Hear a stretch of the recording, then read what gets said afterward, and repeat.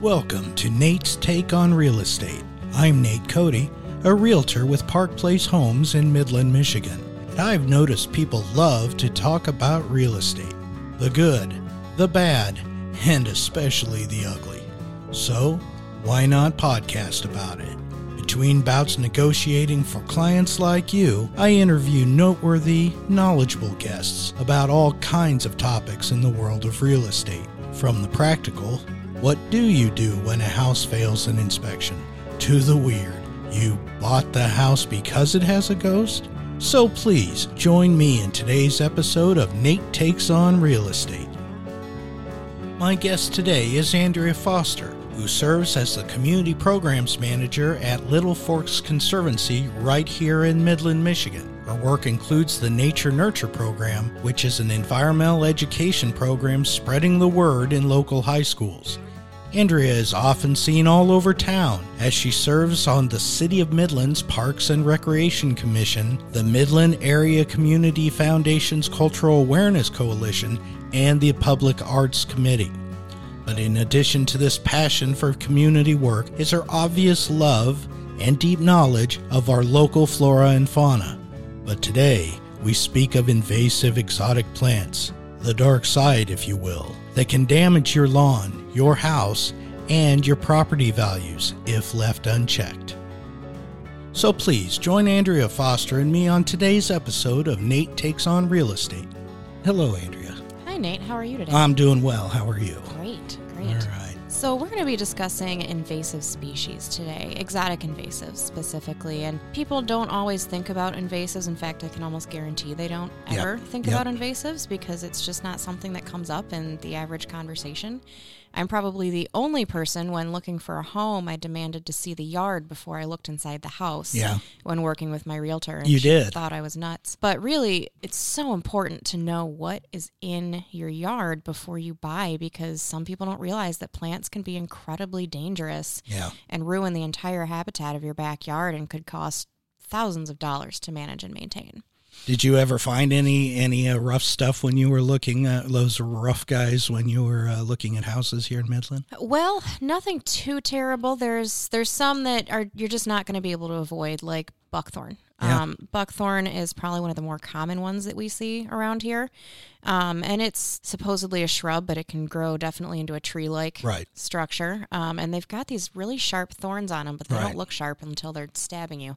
But they end up in these really like kind of the scrubby natural areas, and they take over everything. Right. So it might at first just look just to the untrained eye, my eye untrained. That's a line from a movie, but it just might look like part of the natural habitat, like maybe at the edge of your yard if you're next to some state land or some nice woods or something like that. Yeah, and it can be confusing because birds do in fact love it. It provides a great, overhang kind of shade and everything, and it's got berries that they love. It's been debated whether or not those berries can harm or help the birds, but really it's about the ecological impact it creates, not just above ground, but underground in the soil. So there are good plants and there are bad plants. Right. And I'm going to talk a little bit more about some of the bad plants today. Hopefully in the future we'll discuss native species because I think that can be really beneficial. We'll be back. You're so nice to us already. Good. That we'll be back. Good. So I wanted to start with just one of the absolute worst ones. Why don't we just start it off on a bad note here? Jump in there. So Japanese knotweed. Japanese knotweed. And you said both invasive and exotic? Exotic invasives is one of the terms that we use. Invasive species can cover a wide range, especially it could be different types of animals, bugs, fungus, anything. So we're going to really cover exotic invasive plants. And these are what is the exotic part of it? So there are native plants, when we talk about native plants, those are plants that were here exactly where we live before people existed. So they are adapted to the climate, they're adapted to the soil, they thrive, they don't need humans to help them, and they are also the types of plant species that will support wildlife, support pollinators, support just about any sort of ecological beneficial thing you could see. So then we have plants that thrive in other places where they're native. Right. And they're perfect for that area. They are the plants that are exactly where they're supposed to be. However, sometimes these plants get brought over from other countries, so they're no longer in their native habitat. Now they are exotic invasives in ours. And they will then take over anything in the area. So when we talk about exotic invasives, a lot of the ones we find here in the States and especially in the Midwest area are all from Asian continents. Okay. So if you see Japanese barberry, Japanese knotweed, those are pretty obvious where they came from. Yep. And they are absolutely wonderful plants in the place where they're supposed to be. Where they're supposed to be. Yeah, and I think it's important also to talk about how invasives get spread, especially plants. It's always a human activity. Yeah. It didn't happen before people, right? Yeah. So let's say you have a boat that's going from one continent to another. Whoever gets on that boat, maybe they went for a hike before they got on the boat. Maybe they were walking through some grass and they picked up seeds or just smaller things that you can't expect to see. And so they get on the boat. Boat comes all the way over. Maybe they're shipping cars or something. Anything you can think of that's a method of transportation is now a method of transportation for exotic invasive plants. Gotcha. Which is why it's so important anytime you go hiking, anytime you go in the woods, anywhere, that you're not spreading these invasives. So you need to do things like use a boot brush, get some of the seeds out of your boots, check on you, see if anything clung to you, because plants are really smart. They want to travel. Oh, absolutely. There's even tales of people who will... There's like a hollow cane someone had, and they would fill it up with seeds from another continent, and they'd come to our continent and start using it and spreading those seeds wherever they were because they thought they were doing things that are beneficial for the environment. Well, and a lot of these actually came in older days because they were pretty flowers, and they spread them all across by the interstate, across the whole country, and everywhere it could take root, it took root, and now we're... up to our ears in purple loosestrife or whatever. Exactly. So Japanese knotweed is a really good example of one of those. It looks like bamboo. Yeah. And everyone loves bamboo. It's this really pretty little thing. You can get it at the average grocery store. And the important thing is don't plant it in your yard or anywhere in the soil. So what does it do to the soil? So most invasives will in some way... They can alter the pH of the soil, which means it'll make it really difficult for native plants to thrive. Right. And it can also... stay in the ground table, they can stay in the seed table for a long time. And it really just starts to alter things and make it uninhabitable for the plants that are important to be there, which then allows this invasive to thrive. So we usually think of these things as they're there, we don't want them there, they're ugly, but they're real consequences to your material or your property in terms of this one. So tell us a little bit more about that one specifically. Yeah, so it's a perennial herb. It comes every year. It can grow up to 10 feet tall, and the easiest way to identify it is that the stalks look like bamboo. Yeah. And it spreads in so many different ways. So not just by root or rhizome, as we'll call it, but fragments of the stem. Yeah. Even just something as small as your fingernail, if that gets shredded by, say, a lawnmower because you've mowed your lawn, you are now planting a bajillion little seeds because every tiny bit of that stem can turn into a new plant. And so it spreads that ways. It also really loves water. Yeah. So you'll find it thriving in ditches, storm drains, moist areas of a yard, because it naturally wants to be in a space where if the waters are coming and going, receding, flowing, it'll flow out with it, right? Yeah. So even its flowers, its flower will sprout and seed. A master propagator, it sounds like. Yes, and it's a very, very, very strong plant, which is why it's really important to take a look for it in your yard, because if you're ignoring this in your yard, it's really hard to get rid of. Really? One of the few ways we found is to use an herbicide that is injected into the stalk of this bamboo-like thing, because it's hollow, right? How big do the stalks get? I've seen like it a big grass to be about like a half inch to a 3/4 inch thick. Right. Yeah. And what it'll do is it'll grow underneath and start popping back up. It'll just kind of travel down a few feet, and then a new one will start. Yep. And a new one will start. And so it travels, and it travels wherever it wants. And then one of the few ways we've seen that people can actually get rid of it, and not the average person, because the strength of these herbicides are not available to the average person. Right. You need to have a license just to get the stuff that might kill it. Is injecting it into the stalk and hoping it reaches the root system. Isn't that something? Yeah, you're definitely not supposed to move it. Don't cut it. Call professionals if you can. Oh, really? Because even just cutting it, one tiny slice, you go. And burning it, they don't always burn well. Some of these can be really toxic. And what's the name? What's the name of this? Japanese knotweed. Japanese knotweed. Yep. And it's got these big, beautiful heart-shaped leaves, and it's really become such an issue, and you can talk to some folks in Kalamazoo about it because it is rampant in Kalamazoo. The stems are so thick that it will grow through the foundation of your home.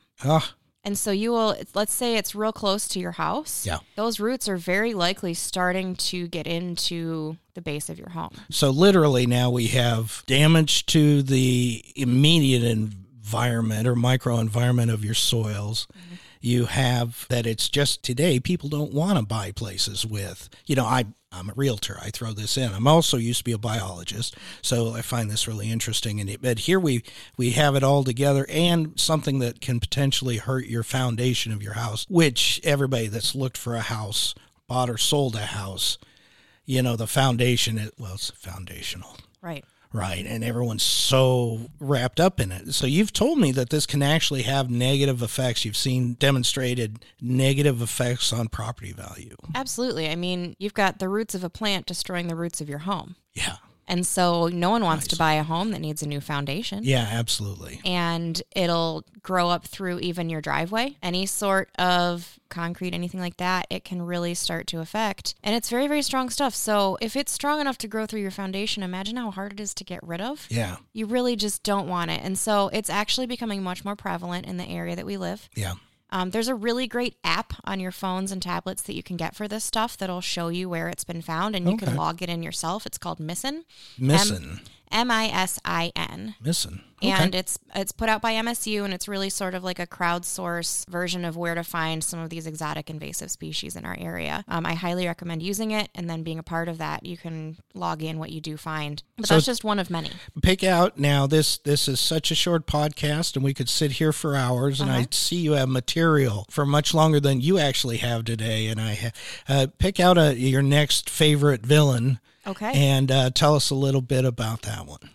Well, I think the next one that is a little bit easier to remove personally, but not actually remove immediately, would be garlic mustard. And that's one we're going to be seeing coming up very soon here if it's not starting to pop up already. Now, it sounds nice, garlic mustard. That sounds like something for Friday night. But it's an edible. So people will eat it in salads. It's quite delicious. Yeah. It tastes like garlic, which is... So I try and describe it. It looks a lot like little violets. Okay. The violets you might find as a ground cover.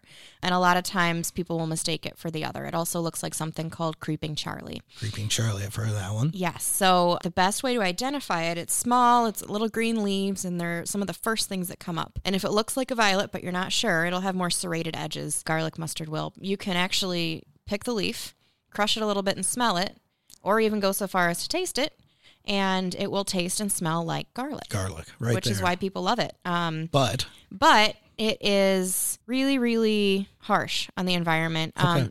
Let's say you find some garlic mustard and you're, great, I'm going to pull it. You pull it out of the ground, and immediately the leaves will snap right off. So you have to really pull at the base because it is very well rooted into the ground. So you have to pull it out. It almost looks like a little carrot that you're pulling out. Yeah. And when you do that, that's great. But you have to keep pulling every single little tiny plant for up to 8 years. Oh, boy. Those seeds can remain in the seed table for that long. That's part of the seed bank. Do they still use that term, seed bank? Seed bank. So, it's got, it's shade tolerant, so it really loves forests. Right. It loves being ground cover in forests. Yeah. And it's one of the most easy to spread because once it flowers, that's when the seeds come out. Yeah. And so you're going for a hike in the woods and you go off trail just a little bit, you've got garlic mustard seeds all over and you don't even know. And so then you don't use your boot brush and you get in your car and you go home and you're starting to weed your own garden. And then next year you've got garlic mustard. So how does that, you said it's one of the worst for actually the environment. Yeah. What does it do? Well, you think about how important our forest floor is, right? Sure.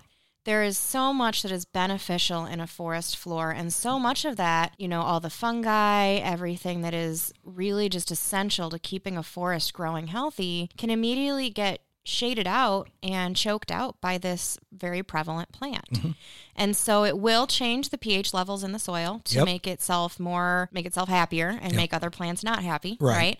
And so then it will really mess with the fungus. It'll mess with all kinds of stuff, and it just throws the whole ecosystem off balance. And the more you learn about our forests and our woods and how important those are, the more you learn about how trees talk to each other underground through root systems. Oh, it's phenomenal. It's just a really, really interesting and complex system. Yeah. And so anytime you put something in that system that's going to thrive where it shouldn't, it's going to throw the whole thing off balance. And so because it's so hard to get rid of, you can't you can foliar spray it all you want with Milestone or Roundup or whatever it is. It's not going to do anything. Is that right? It lives in the soil. Yeah. So you can spray the leaves, you can kill the leaves, you can pull the leaves right off, and that won't matter. Yeah. Because everything else is deep in the soil. These little plants are just fascinating. I remember I was teaching a class, and they taught botany once, and they brought up a plant that was about 3 inches, low herbaceous plant that was 3 inches in the woods, and they said this only grows, and they did a study on it. This only grows at the very edge of the woods when the woods are expanding. Right?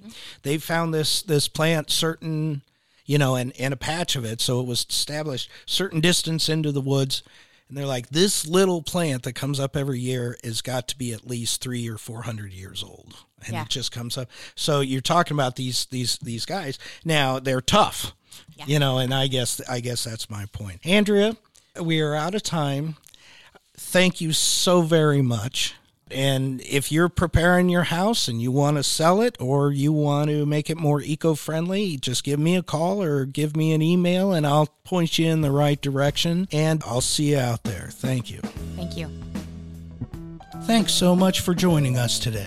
When you need a realtor, give me a call at 989-600-4214. Together, we'll get it done with both professionalism and a little bit of humor. Let me know if you have a topic you'd like me to cover on this podcast by dropping me a line, or even better, stop by and see me at Park Place Homes at 1007 East Wackerly, right here in Midland, Michigan. And for all you Facebookers, you can find me by searching for Nate Cody at Park Place Homes. And don't forget the A in Cody. It stands for, what a good realtor. Keep your eye on the market, and I'll see you out there.